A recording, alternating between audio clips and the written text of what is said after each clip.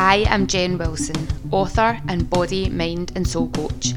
Welcome to the I Am podcast, where we explore who you are.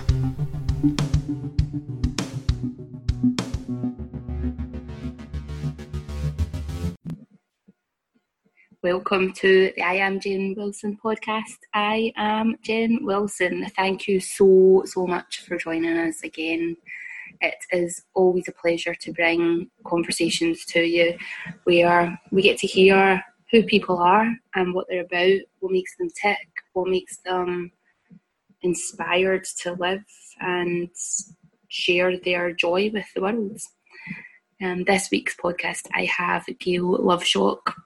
Now, when you start listening to this recording, I just hit record as soon as Gail came online because I have had conversations with people before where the conversation before we hit record was immense, and then we missed that conversation and the actual podcast itself. So you'll get to hear that little bit of intro, hi, how are you kind of stuff, because it was the first time we'd ever had a conversation. Gail's events manager had reached out to me asking about Gail and I doing a collaboration, which is going to happen in June this year, 2019. So keep your eyes peeled for information about that. But Gail runs various different things and loves the word Coorie, which, if you're not Scottish, the word Coorie means cosy, comfortable, snug. Like if you think about an open fire and your woolly jumper and a nice mug of tea, and you just Coorie in to get away from whatever it is that you want to get away from, whether it's the cold weather, whether it's life. Just Coorie into yourself and it gives comfort, and it's just such an amazing word. And she does a lot of work around that and around self-love. And we have just an amazing conversation, and her story is inspirational. So I hope that you enjoy it. And just before we go into that interview, I just want to remind you about my book, which is available on Amazon, 9 Rules to Sort Your Shit. You can search either 9 Rules to Sort Your Shit or search Jen Wilson and the book will come up. I've also got a workbook that goes along with it. And I've also been creating a couple of other books, a positive gratitude journal and a class journal for people who go along to classes where your goal isn't to lose weight or change body shape, but you sometimes forget what it is that you actually get from a class. So I have people who come to me for Pilates and yoga, and there's lots of different reasons that people come to me for that, and they don't always recognise straight away the journey that they've travelled or the benefits that they've had from coming along to class. So I created this little journal that they can fill in each time they come to class, just how they were feeling just before class started and then how they feel at the end of class. And it's just a nice little reminder of the achievements that you make in a small, short period of time. That's available on Amazon as well. If you just search Jen Wilson and look for class journal, you will be able to find it there. Anyway, enough of my rambling and pitching you my books. Let's jump into this interview and I will see you on the other side. I hope you love it as much as I did. Yeah. So I'm just going to hit record from just now because so many times I have conversations with people and the gold happens in that conversation and it's like, I'm not recording. So you can edit bits out and stuff. It's all good. So how are you, Gail? Thank you so much for your time. Oh my God, I'm very well. It's a total pleasure. Delighted to be recording the first podcast with a fellow Scot. So this is like, I've been on a lot of podcasts and this is the first Celtic one, which just seems a bit crazy when I think about it. But there's not a lot of Scottish podcasters out there at the moment, apparently. Yeah. Thank you. Absolute pleasure. Like to be at the front for a change instead of following everything going, wait for me. And so you, Amy just told me a little bit about what kind of you're up to, and so I'm really looking forward to finding out more, and then whatever magic unfurls in this conversation, basically. Yeah, absolutely. It's exciting. Yeah, because Amy emailed us, I think it was just last week. And she was just like, oh, what what are your thoughts on this? And I was like, oh, let's have a chat and see, like, let's have a conversation to get to know each other better and find out what we do and see what happens and develops from that. Yeah, definitely. Yeah. And so you're in Scotland then? Yeah, I'm in Glasgow. Oh, great. Yeah. Okay, cool. Yeah. And where are you? You're down south somewhere? Yeah, so at the moment I'm in Worthing, which is close to Brighton, so okay. On the coast. So basically straight to the bottom, essentially. Yeah. And then it's the English Channel and nothing. So you couldn't really get much further away from Scotland then. Not on this bit of land. Not on this bit of land, yeah. But steps are in motion. My husband, our cat, and I are going to be returning to Scotland sort of in the next couple of years. So nice. Really, really looking forward to that. Just time to come home, essentially. Kind of time to that was sort of always the plan, and then I don't know, something happened across the last 20 years that it took slightly longer, and then funny how life does that to you. And then I was like, oh, we could just move, yeah. So a lot of my family are still in Scotland. Like my mum's just Nielsen Way on the way to sort of between Glasgow and Loch Lomond, so she's that way and things like that. So yeah, just I don't know, it just feels really healthy to be listening for that call to come home, essentially, and to and to see what happens. Just to see what happens, really. As a coach, my work's global. As a mentor, and similarly, as an interfaith minister. So it doesn't really matter where I am, because we have the power of the World Wide Web. Yeah, exactly. Yeah. But essentially, just helping people feel better is the crux of what I do in one form or another. So to help people pause their suffering from psychology, essentially. And just to kind of return them back to this idea of oneness and of divine love, and to be able to practice devotion and things like Kuri as well. I've got a Kuri workshop on. I was looking at that. It's like, I love that word Kuri, and it's never occurred to me before to use that as something to say, like, because you say it all the time, and when you live in Scotland, it's just something you do. I know. And it's opened up such a massive conversation with my community and with lots of different people.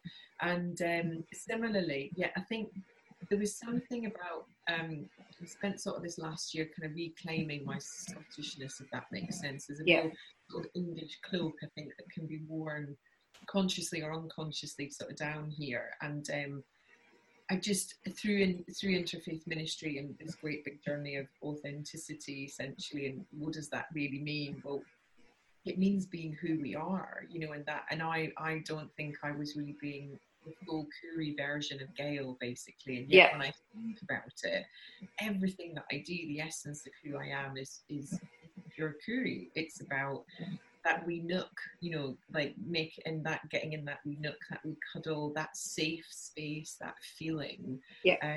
And all of it is Scottish based, all of it. So suddenly having this conversation, and then and just the magic that's happening as a result of that, this kind of softening and then this opening at the same time. It's really it's really interesting. I said to my husband the other day, I was like, are you kidding me?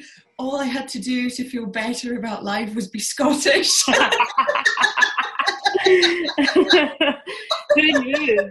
Because so many people that leave Scotland, like go travelling, go and live abroad or whatever, I find that when they go away, they become, at some point in that journey being away, and I've done it myself, is you become more Scottish when you go away, because you don't recognise it or appreciate it while you're here. And you sometimes need to take yourself out. It's like lots of things, you need to take yourself out of a situation to fully appreciate what it was that's there. And then you take all the best bits that you want to be there all the time. Yeah, absolutely. Yeah, and I'm like, I've lived overseas as well, and similarly, I think all of it, being this going away to come back again, but in a really healthy way. Like even when I was a kid, I knew I would leave to go and gain whatever I needed to gain that at the time wasn't available, or I don't know, I had some sense even as a wee one that it might not be available. And then there would come a day when it would be time to sort of come home again, and it just feels like the best decision. I just feel, I don't think I wasn't conscious of there feeling like a pressure, but there was. I think I was kind of holding it. I suppose metaphorically, it sort of feels like, we're kind of sitting on the suitcase of you, that sort of, and then you're trying to find yourself, but you're sitting on it. Does that make sense? Makes total sense. Like, oh, it's me that's hurting me. Oh, good. I'm glad you picked that up. Must do that more. Note to self. Yes. Yeah. That was fun. Yeah. And yourself then. So how do you spend your days? What's your time? So my days are, in the morning I get up and usually do some sort of meditation self-care routine. I've just changed the order of it because we're going into winter now, and I've been reading a lot about Ayurveda and about different body types and how the seasons have their own association with different body types. So I find when I get up in the morning I feel really congested, so rather than going and sitting down and meditating, I'll go and have a ginger tea and I'll do some yoga and move about so that clears all that to allow me to then sit down and meditate. In the summer it's fine, I can just get up and sit and meditate. It's really quite fascinating, this stuff. And then this last week I have been rewriting the second edition of my first book. So I've got 30 pages left to rewrite, re-edit, and then it should be ready to get uploaded today, tomorrow. Gosh. Well, I look forward to reading that, and of course if there's anything I can do to, happy to share in the community and channels for sure. More power to that. And 30 pages, that's lovely. I know, lovely. It's like the end is near. And the first edition, when are you refreshing it from? It will be 2 years tomorrow from when it was officially out. So this is the first edition of it. Become a Warrior Woman, 9 Rules to Sort Your Shit. Love it. Yeah.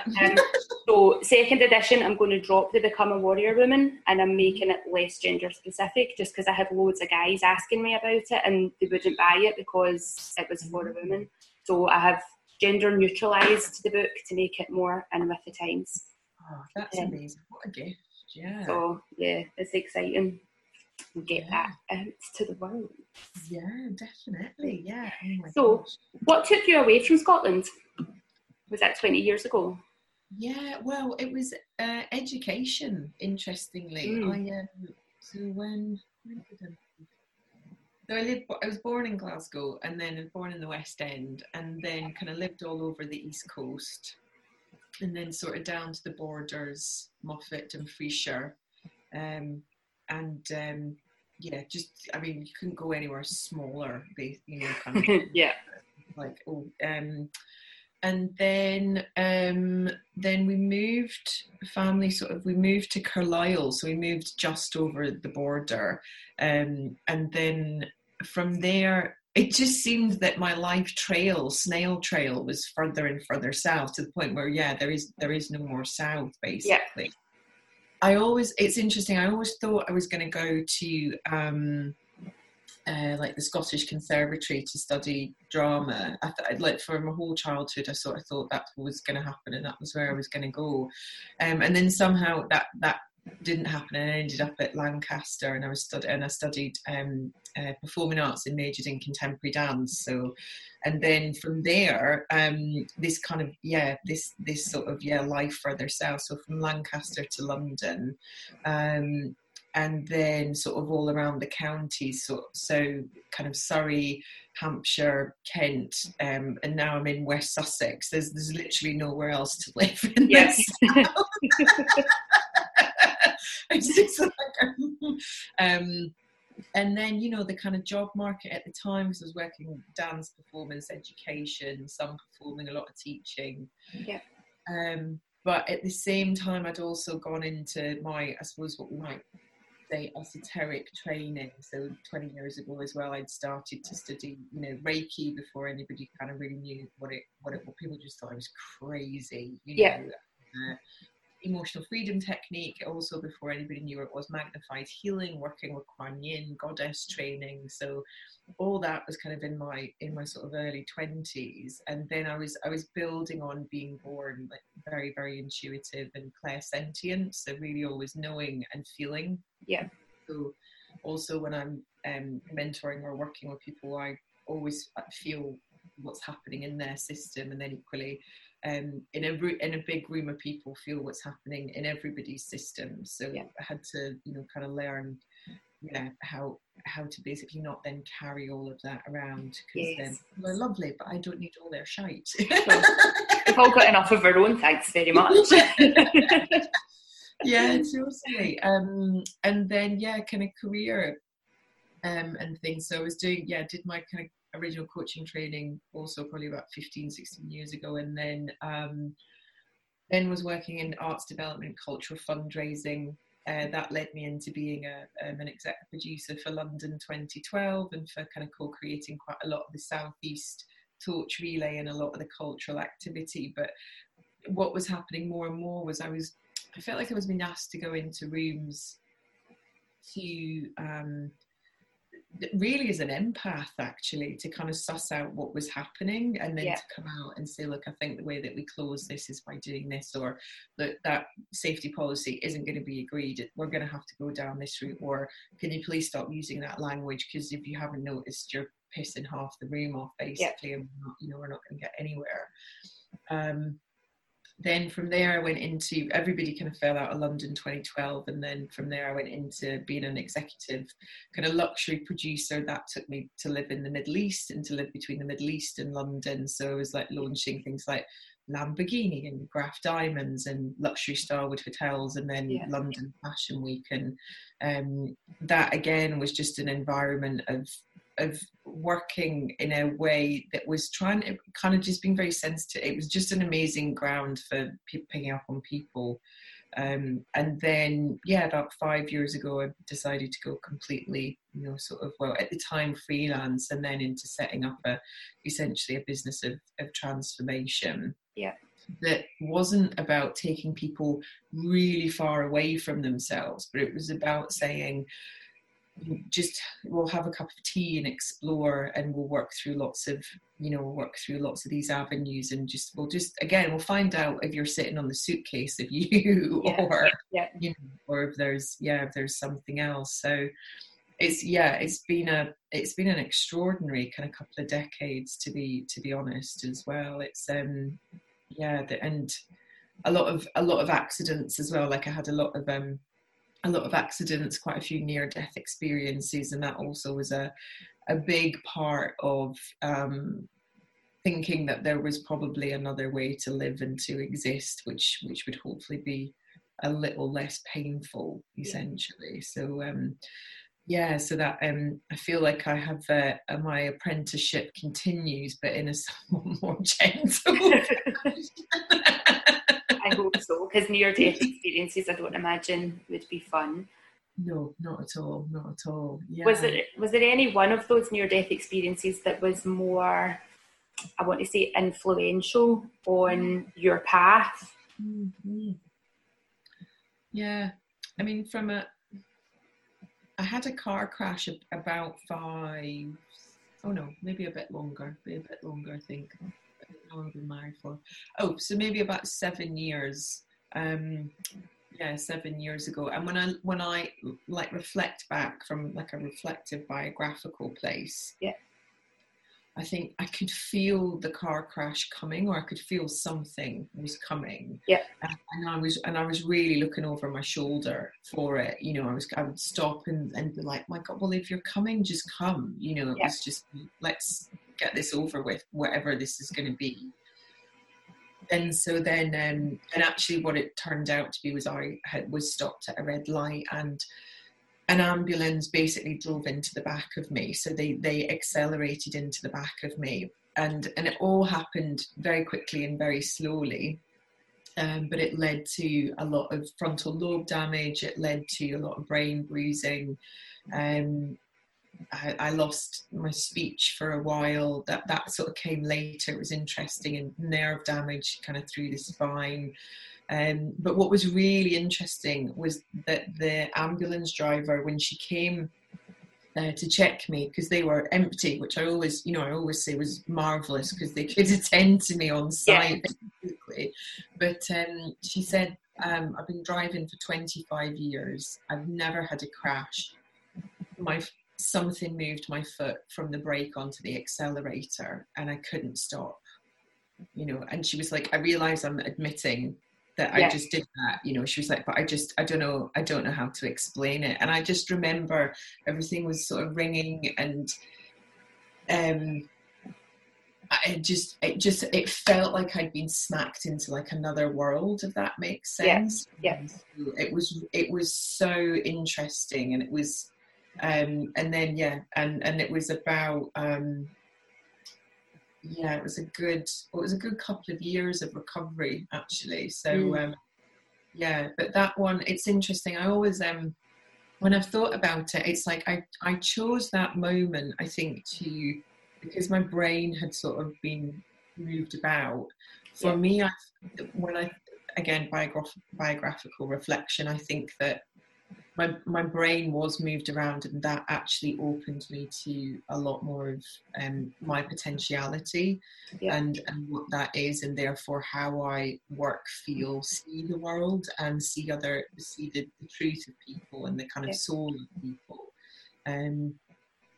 As with all things, if there'd been another way to do it, that would have been lovely. But there was an easier path to get there. Yeah, definitely. But I think I think that was it was a biggie, not least because just even physically I couldn't move. I trained as a dancer. It changed my physicality. I couldn't make a cup of tea for about 8 months. I couldn't lift a kettle. I couldn't, my arms wouldn't lift higher than shoulder. I remember the first time that I washed my hair on my own, and I was just exhausted but ecstatic that I'd managed, to probably get in the shower on my own, like all these sorts of things, like dressing myself, and it was just extraordinary, and then as the bruising and pain and everything kind of came out, the level of pain and how that affects the system, and then of course just how other people react when you're in that form of recovery. And what I didn't realize was I would be starting sentences but then not finishing them, and I didn't know anything was wrong. I didn't know I'd started the sentence, and I didn't know I'd stopped. So people would be listening, and then I would stop, and then they would be like, and then I thought I was saying, like, what?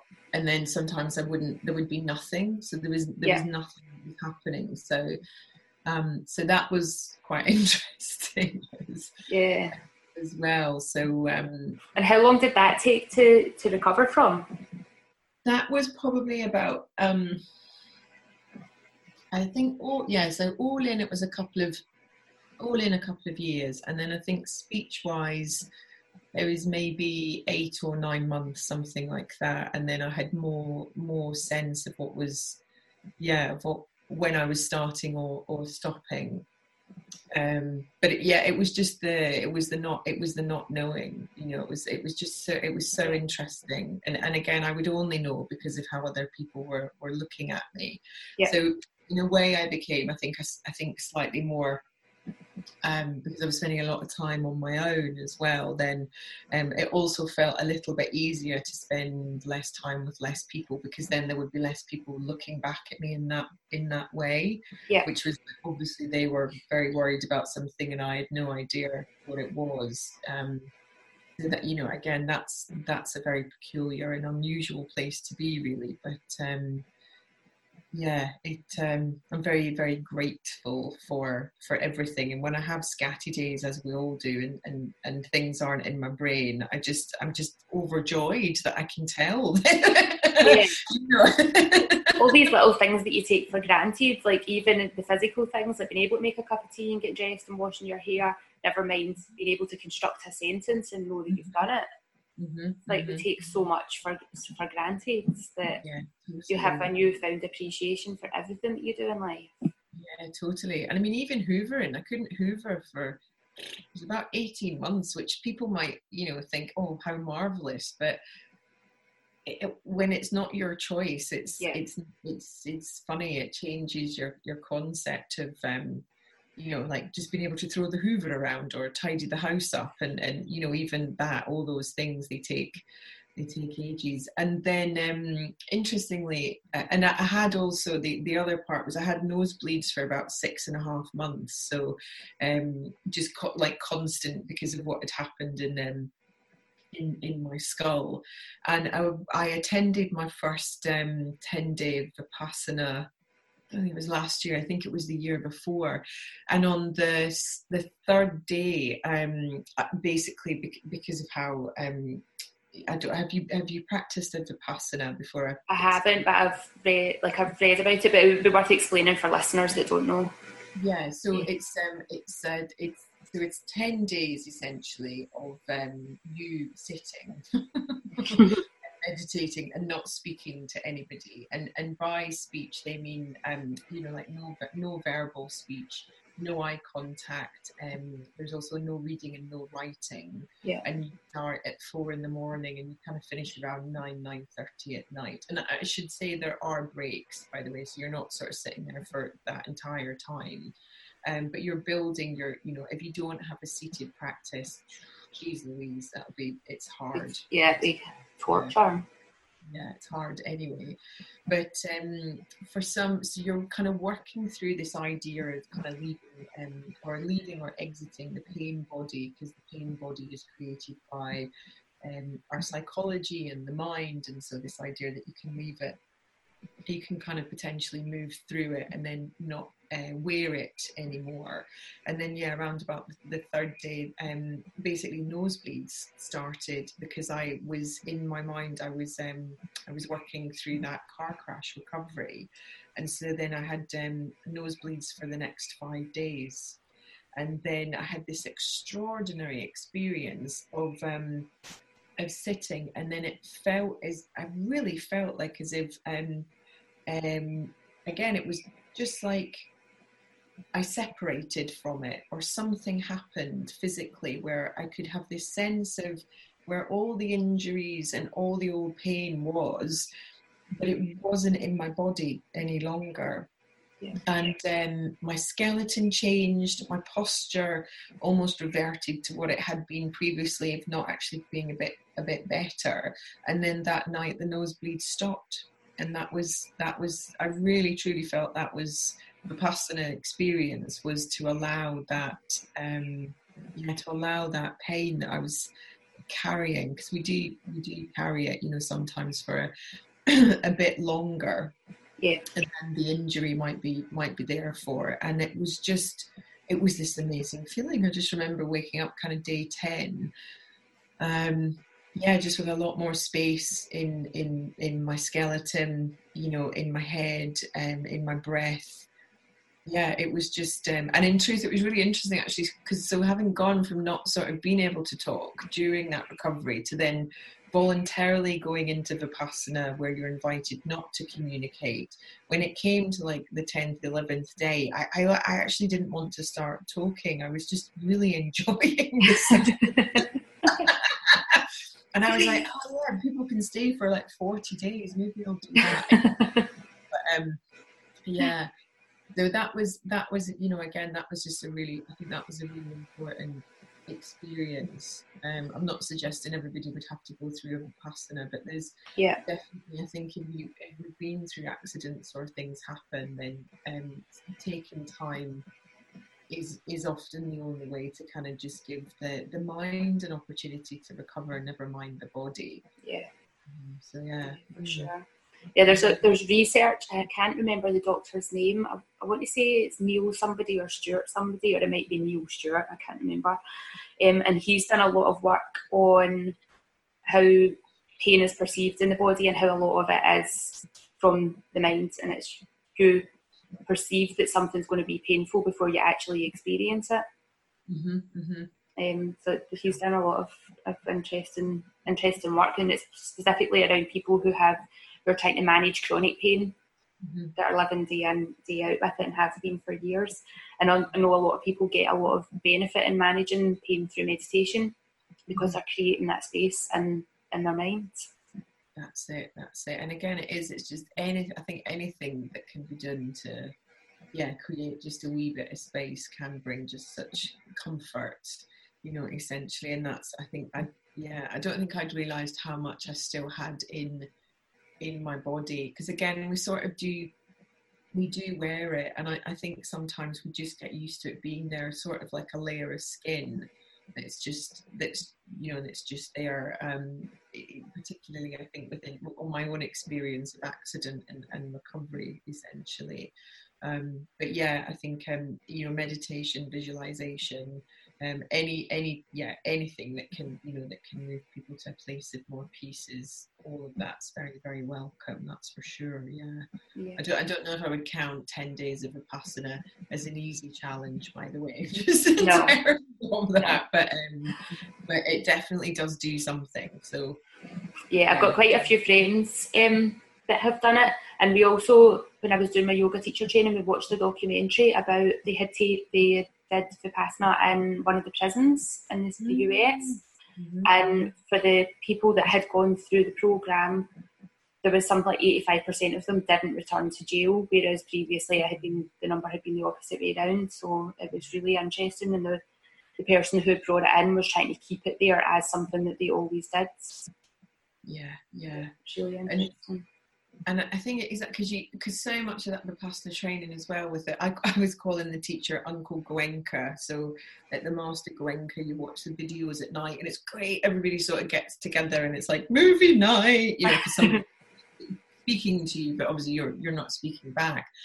But like some of the really interesting things they talk through is how, when we think we're in a body and we think we are this, how that feels. But then when bits of that body change or are removed, so for example, they talk about like, oh my gosh, that person's got such beautiful hair or such beautiful nails, and then you find one of your hairs on your dinner plate or something like that, and you're like, oh God, that's horrific, it's the most horrible thing. And then this sense that we have of what's acceptable and not acceptable even in a body, and then how that translates essentially like into our prejudices or into our opinions, about other people in the world.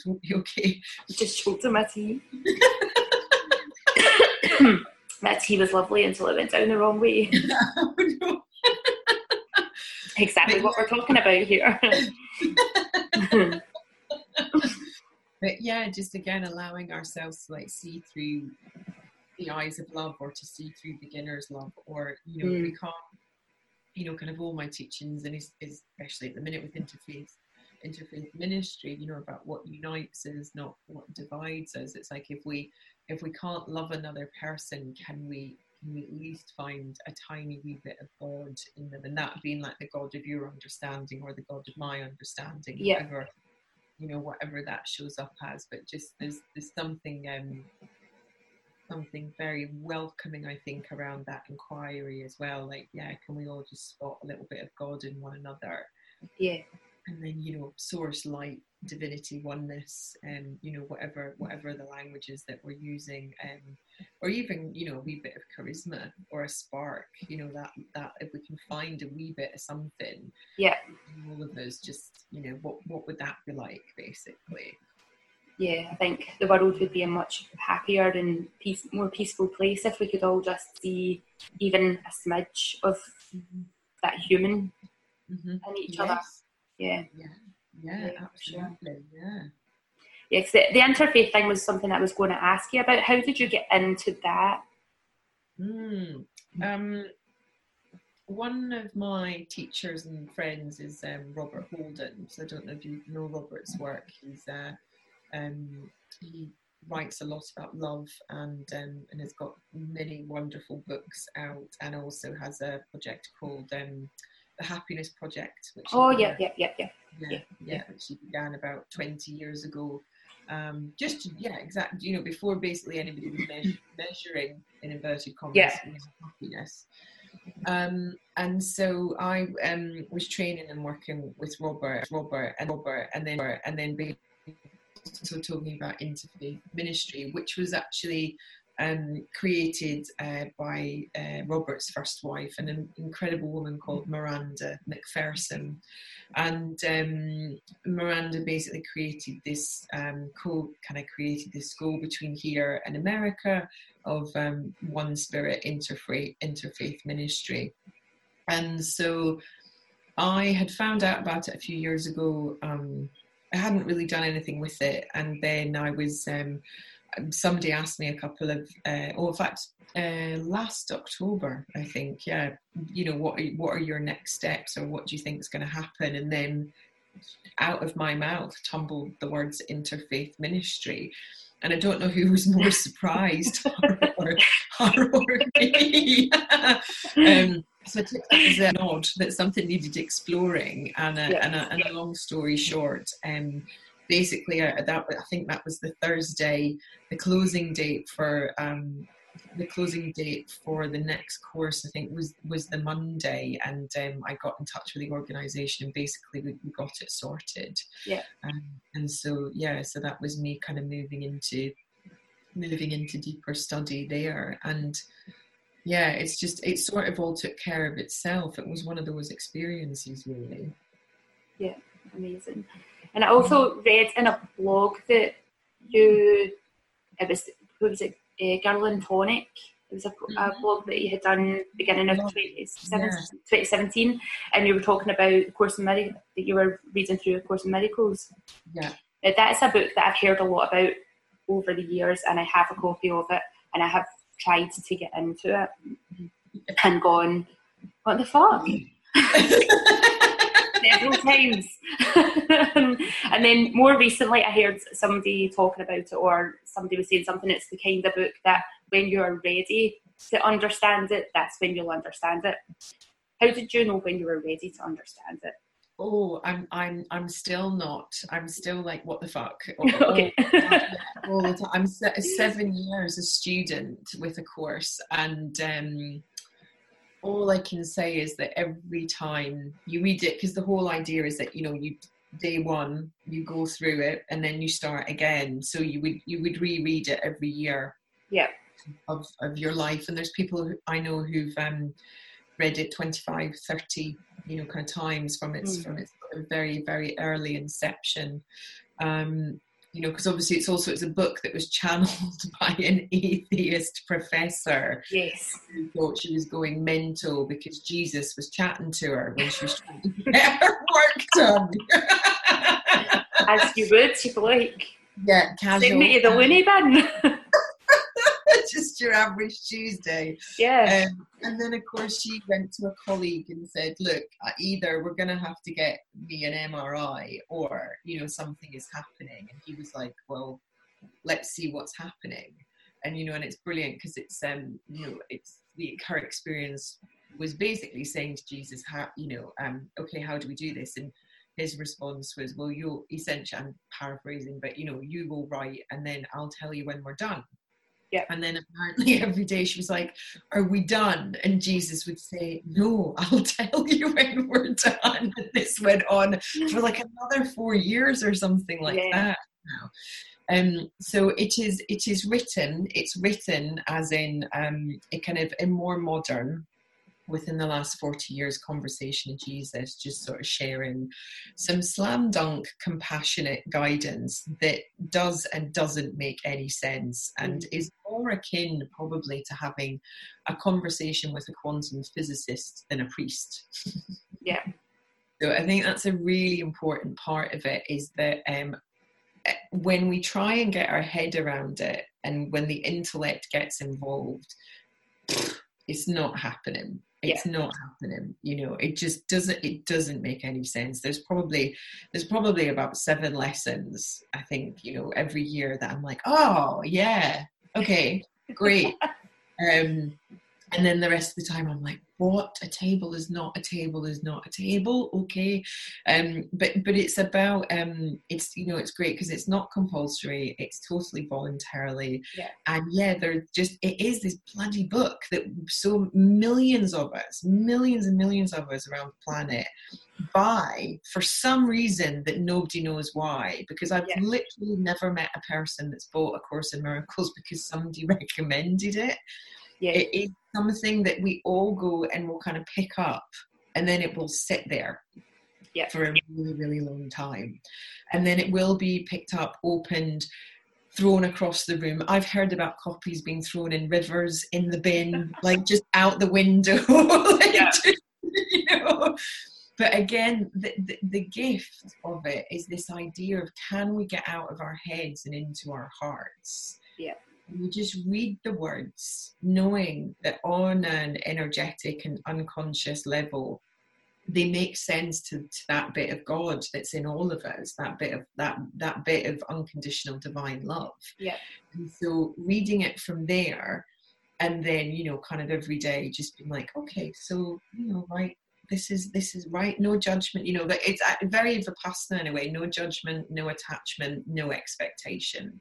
So Vipassana also helped me understand the Course a bit more, and I think we'll never be ready, you know, we'll never be ready. It becomes a kind discipline that when the choice is made to begin, what I found and still find really helpful is I keep the book in the same place, I commit to the same time every day, and I read it, and then I leave it, and then I go back, and then I notice when I've skipped a few days, because there's part of me that's like, oh no, we do not need to get any more awake. Put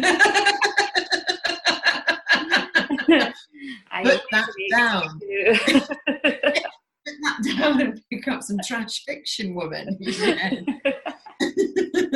And similarly, you know, it's such an interesting conversation because again, we're interfaith ministry.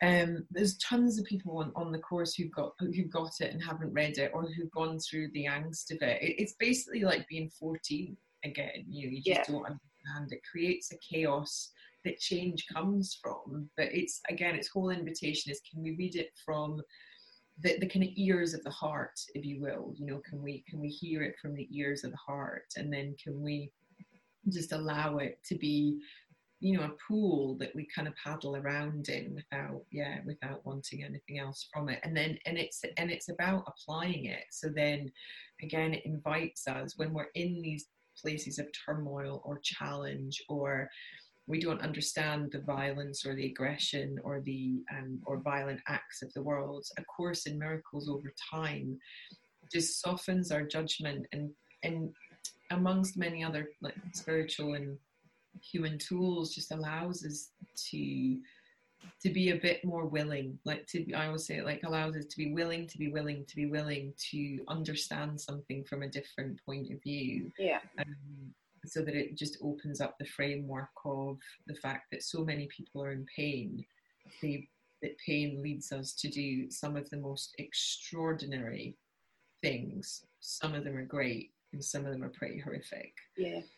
And we have capacity for all of it in all of us, and that's a really, really hard lesson. Yeah, I think it makes sense to when I picked it up the last time to read, because I had just been diagnosed with Crohn's disease and I was lying in my bed in physical pain going, right, I need answers, I need something to be fixed, and that was the book that I picked up and started reading. And then I would do it like for quite a few days, and then it would get put to the side. I'm like, I can't do this, it's too difficult. But I think at that time I was probably trying to grasp at too many things. It was like, I need all the knowledge, I need something to fix me now, rather than allowing the body to heal itself in the time that it needed to heal. Yeah, and that's such an honest reflection of what that book creates as well. I think, you know, there are sort of like colloquial versions, like Marianne Williamson's A Return to Love. You know, that's basically a very easy to read version. And I think Robert Holden has, I think it's 365 days where he's written, or there's poetry inspired by each of the each of the lessons, and so you can kind of go to that and they're a wee bit more digestible, and you're still getting the essence of the full course. But again, it's just you might get closer to reading the book as opposed to putting it in the bin. Yeah, I think mine just went, I'm going to say it's on my bookshelf. I hope that's where it is, because if it's not there, I'm not entirely sure where it is. I don't remember throwing it out. I will maybe bring it back out and give it another go, maybe. Yeah, you do. You know, again, it's but it's just this like I as well dipping in and out of it's also, I think, okay. You know, like all books, when we use them as a guidance point, that's okay too. You know, it's absolutely. Yeah, it's I mean, if Jesus wanted it to be read by everybody, then he should have written it in a more easy way, quite frankly. But you know, that's. Yeah, it should have been thinking about us and how we think. I know. How rude. My God, you know, able to, dearie me. But yeah, it's that in many texts, you know, they'll make sense to us sometimes, and it never makes sense to me in its entirety, even after all this time, and it probably won't. And I've got comfy with that. That's basically how it is. Yeah, for sure. So what in the world of your own personal development are you working on just now? In the area of my own personal development, I am actually working very physically. And so really being in and of the body, which because it's the first time that I haven't been in recovery, basically, from some form of something or other, you know, kind of physically. So we have this interesting thing, I think, in like personal, professional, spiritual development, when we often think we've got to sort of get up and out and, you know, reconnect to like heaven or somewhere sort of out there, but we miss a lot of pleasure. And I think we're like circling around to our conversation, like we are so used to often being in pain that to be in pleasure can feel quite strange. And the way to be in pleasure, for me, through this inquiry that I'm in personally, is to be in purpose. And when I'm in purpose, that means I have to be in my body. So this has taken me to some really unexpected places. So the last 3 months, I started going to a dojo and learning mixed martial arts. And I went from never having done anything a few months ago to graduating to yellow belt a couple of weeks ago. And I've kept it very private. It's really interesting. So this is literally the first time this has been talked about. It's funny, I feel have a wee bit of vulnerability around it, and that's okay, because this is so for me. You know what I mean? It's like it's so for me, and I think it's important. But with dojo, there is this amazing. It's an incredible community. It's built on such kind discipline. Again, it's a bit like A Course in Miracles. There's a time I go there, you know, I have my uniform, I go there, and there's a fantastic set of rules that have to be adhered to. So, for example, bowing before you enter the dojo, bowing before you enter the mat, and everybody is called sir and ma'am, you know, so it just, there's a healthy hierarchy in terms of who your teachers are. Ooh, hello. Little tune coming happening there. That was just something strumming the guitar. Hello. Yeah. Hi. Welcome.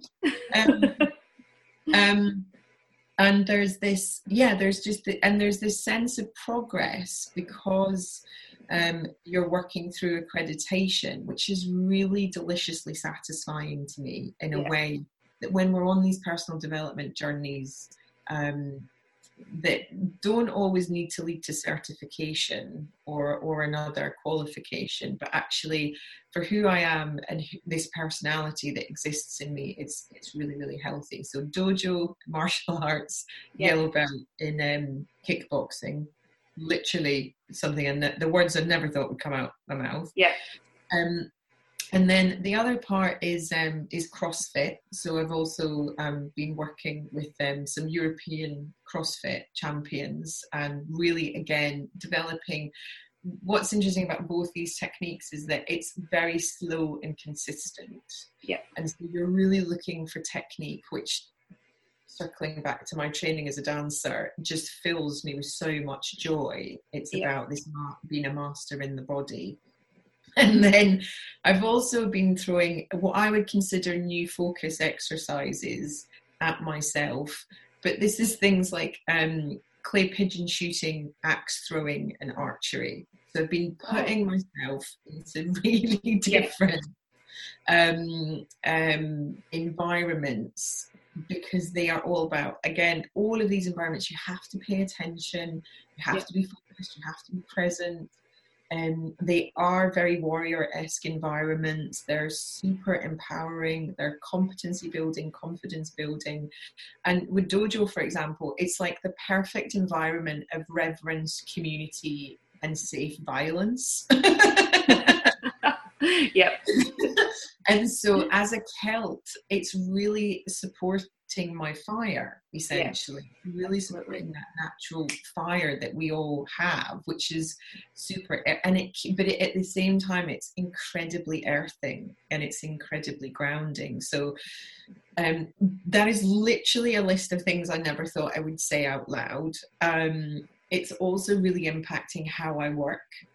And how I design workshops. So things like that, more of that will be coming to the world kind of from next year onwards. So for example, I might take a group of women axe throwing and to archery as a profound way of working with courage. So courage, the rage of the heart. So when we're focused, you fucking hit that target, basically, and don't tell me you can't, because I've just watched you do it 8 times in a row, and by the way, here's a big old photo, and that's you, and that's your strength, and that's your that's your innate, that's your power.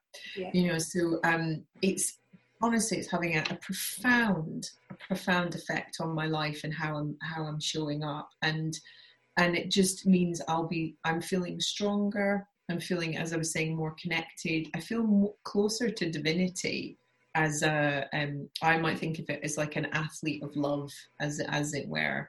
And as environments change and stages get bigger and demands become higher, the only way I can possibly fulfill that is if I'm physically in my body, and if I'm really present to being what that means. And the pain of, for example, training is a joy. That's a joy pain of that. So being able to differentiate between recovering from training as opposed to it being an accident or a snap something or a condition is just, it's so elemental. It's like heaven sent for me. So not things I don't know. Not as I say, not things I thought I would say, but that's I'm delighted to say it's about the body, which I'm really, really happy about. Which is good. And people, like you were saying before, a lot of people who are very spiritual, it's all about just their spirit and just their soul, and they completely ignore the physical body, and that can be the food they're putting in, the lack of movement that they give, even the lack of respect that they give the physical body, because they're like, this is such a temporary thing, it doesn't matter. And it's like, no, this is your home just now, it does matter. Yeah, amen to that. Totally. It totally matters. And the thing is, if you'd said to me, because I think there is a timing around this, and this is something I often talk to like one-to-one clients and sort of audiences about as well, is that people will be like, well, how, or like a bit like the course, how do you know it's time, or when will you know it's time? And it just is. There's just something that you think, today's the day, and I don't know why. I telephoned a local dojo and had a chat with them. I mean, part of it was I was experiencing some rage, and I was identifying it as suppressed creativity. So I think that's important as well, because I think when we talk about or experience anger, it's frustration uncharted because our needs aren't being met, and then rage can be the heart, the arrow of the heart. And I telephoned the dojo and just went, my name's Gail and I'm just having a bit of challenge with anger and physicality, and your environment might be really healthy for me. And they were like, great, come on down. Perfect. You're just the kind of person we need here. Yeah, totally. And again, because you're working in all mixed age groups and abilities as well, which is so I could be working with somebody that's 4 and already a black belt, so they can basically kick my head in, and then, but I can learn so much from them and they can learn so much from me. And again, it's so much about respect. And it's just woven through, a very physical lineage, essentially. Similarly, it might sound strange, but similarly with things like clay pigeon shooting or rifle, and you respect that total environment and holding a firearm and realize the power it has and the education that comes with that in terms of what it means to wield that in a safe environment, or indeed in an unsafe environment, again, as we're seeing because of rage and anger and disrespect in the world, it changes and alters and empowers your place of where you're going for research, who you're talking to, the communities that you're spending time with.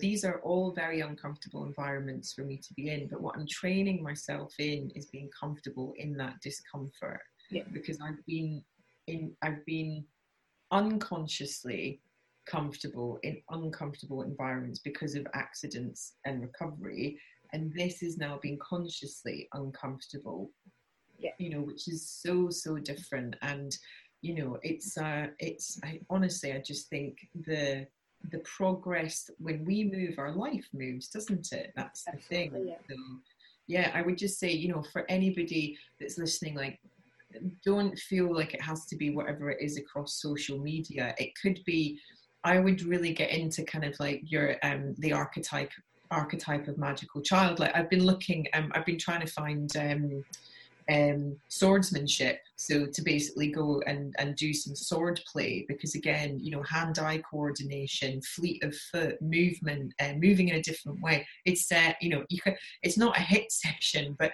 and it's not a yoga, but it's just it's joy and it's movement and it's playfulness. And I think in our modern world, we think movement has to look like a very kind of restricted set of things. Does that make sense?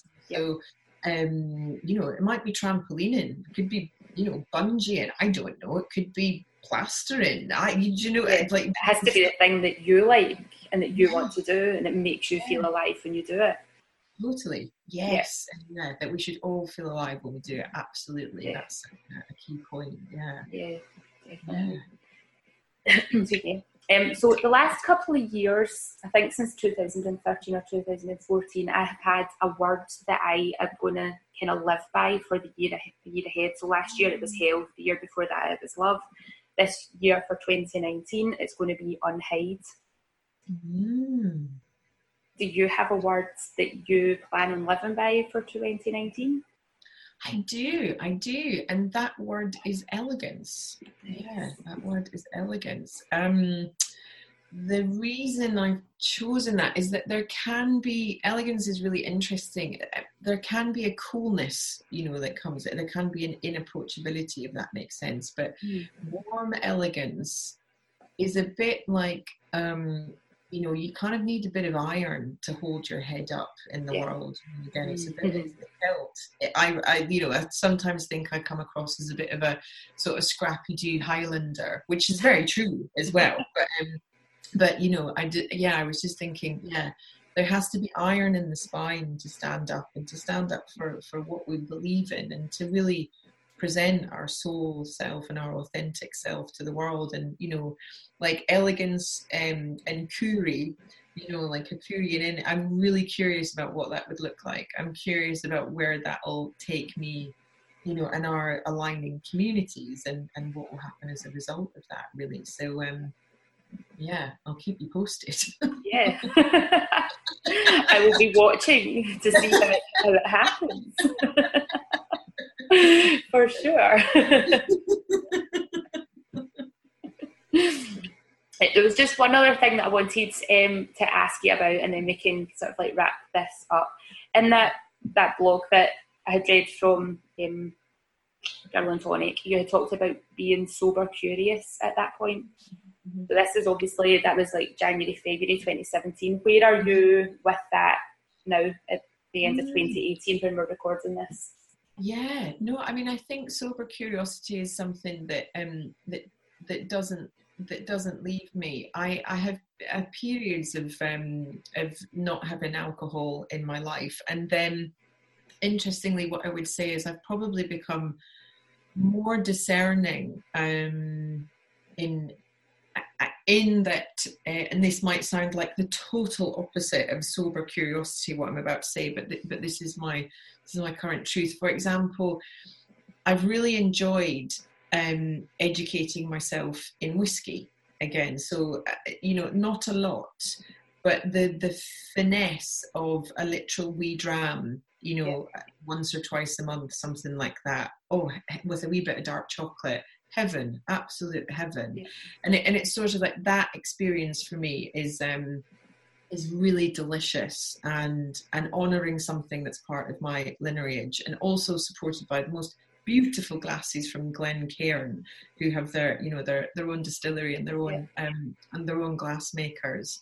I think that I've had periods of sobriety, like years, where I've been without alcohol. They've been very, very important to me, and I think as well that that for me and where I am, it's I've taught 2 sober New Years with a company in London called Stretch. I'm co-leading with them a retreat this year that a lot of people in sobriety and who are sober, who are not partaking of alcohol, are coming to.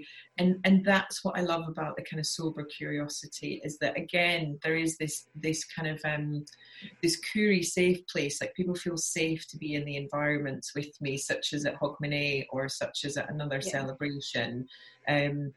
Similarly, on retreats that I lead, there might be wine, or there might be a wee whiskey tasting, but it's not an enforcement, and nobody's getting smashed. We're not putting cones on St George's Square.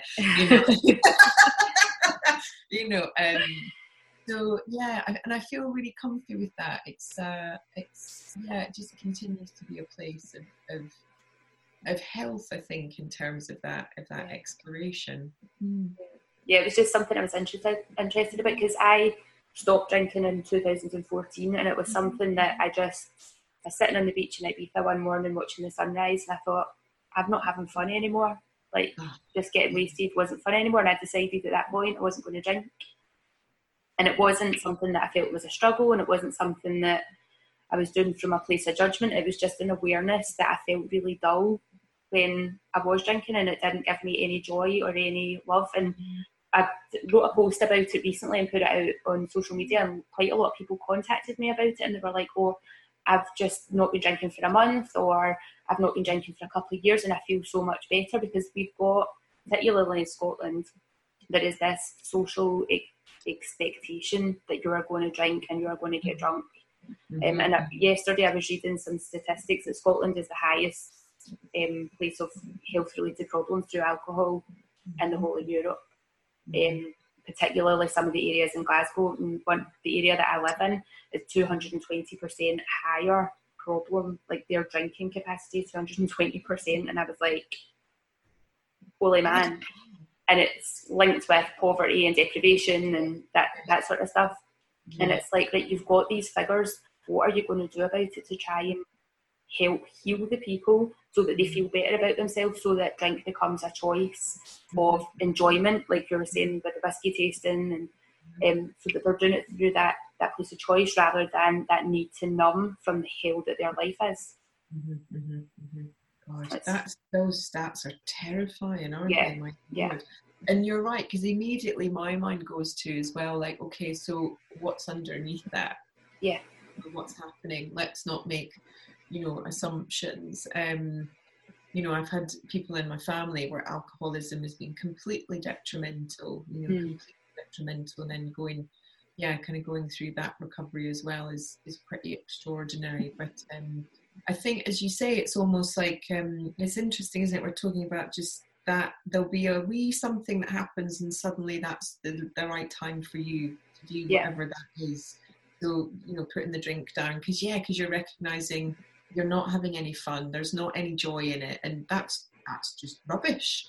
That's not what we're here for. Yeah. And then similarly, however, if it's a balm to a wound, and that wound needs to be looked at, then there's an opportunity to understand more of what that's about. And you're totally right. Like, okay, so we've got the stats, what exactly is happening in this area, and also just epigenetically what's coming down the lineage that's influenced that, and at what level. And then, is there a way, do people want to live another way? Because they might, and they might not. There's also that side of it, as well. It's such a kind of place, but I think, again, if we find peace in all of our decisions and choices, and delighted to hear, of course, people will be inspired by what you're writing and sharing. Yeah, absolutely. So if people are wanting to check out some of the things or all of the things that you do, especially because you've got your Curie Mastermind will have already been by the time this podcast goes out. I presume you will do them again. It's not just like a one-off. Yeah, definitely. I think, I mean, if anybody wants to know what's going on, then just pop to my website. So it's my name, Gail Love Shock, and Shock is SCHOCK. Similarly, Instagram is Gail_Love Shock. There's lots and lots of things coming up for 2019, particularly in Scotland, particularly in Glasgow as well. So we're kind of populating like the summer diary at the moment, which is amazing. So then all of that will be released. There's meditations that are for sale on the website as well, so from like £3.50 that are really little, but you can have me in your back pocket essentially. And then all I would say as well is if people have venues in Scotland particularly, and they're interested in hosting me, then kind of do get in touch, and then we can share the Curie magic basically. Because when people feel safe, that's when things change, and that's such an important part of my work. Absolutely. So I'm going to thank you so much for being on the podcast. Pleasure, an absolute pleasure. Thank you. When I stop recording, we'll have a proper cheerio. Just in case you go, all right, bye, and then hang up, and I'm like, oh, we've got to say goodbye properly. So thank you so much for your time, for being on the podcast. You're welcome, my pleasure. Thanks for listening, and remember to leave a review and subscribe over on iTunes or SoundCloud, and check out what's going on at iamjenwilson.com, or head over to Instagram and give us a follow, just following iam.jenwilson.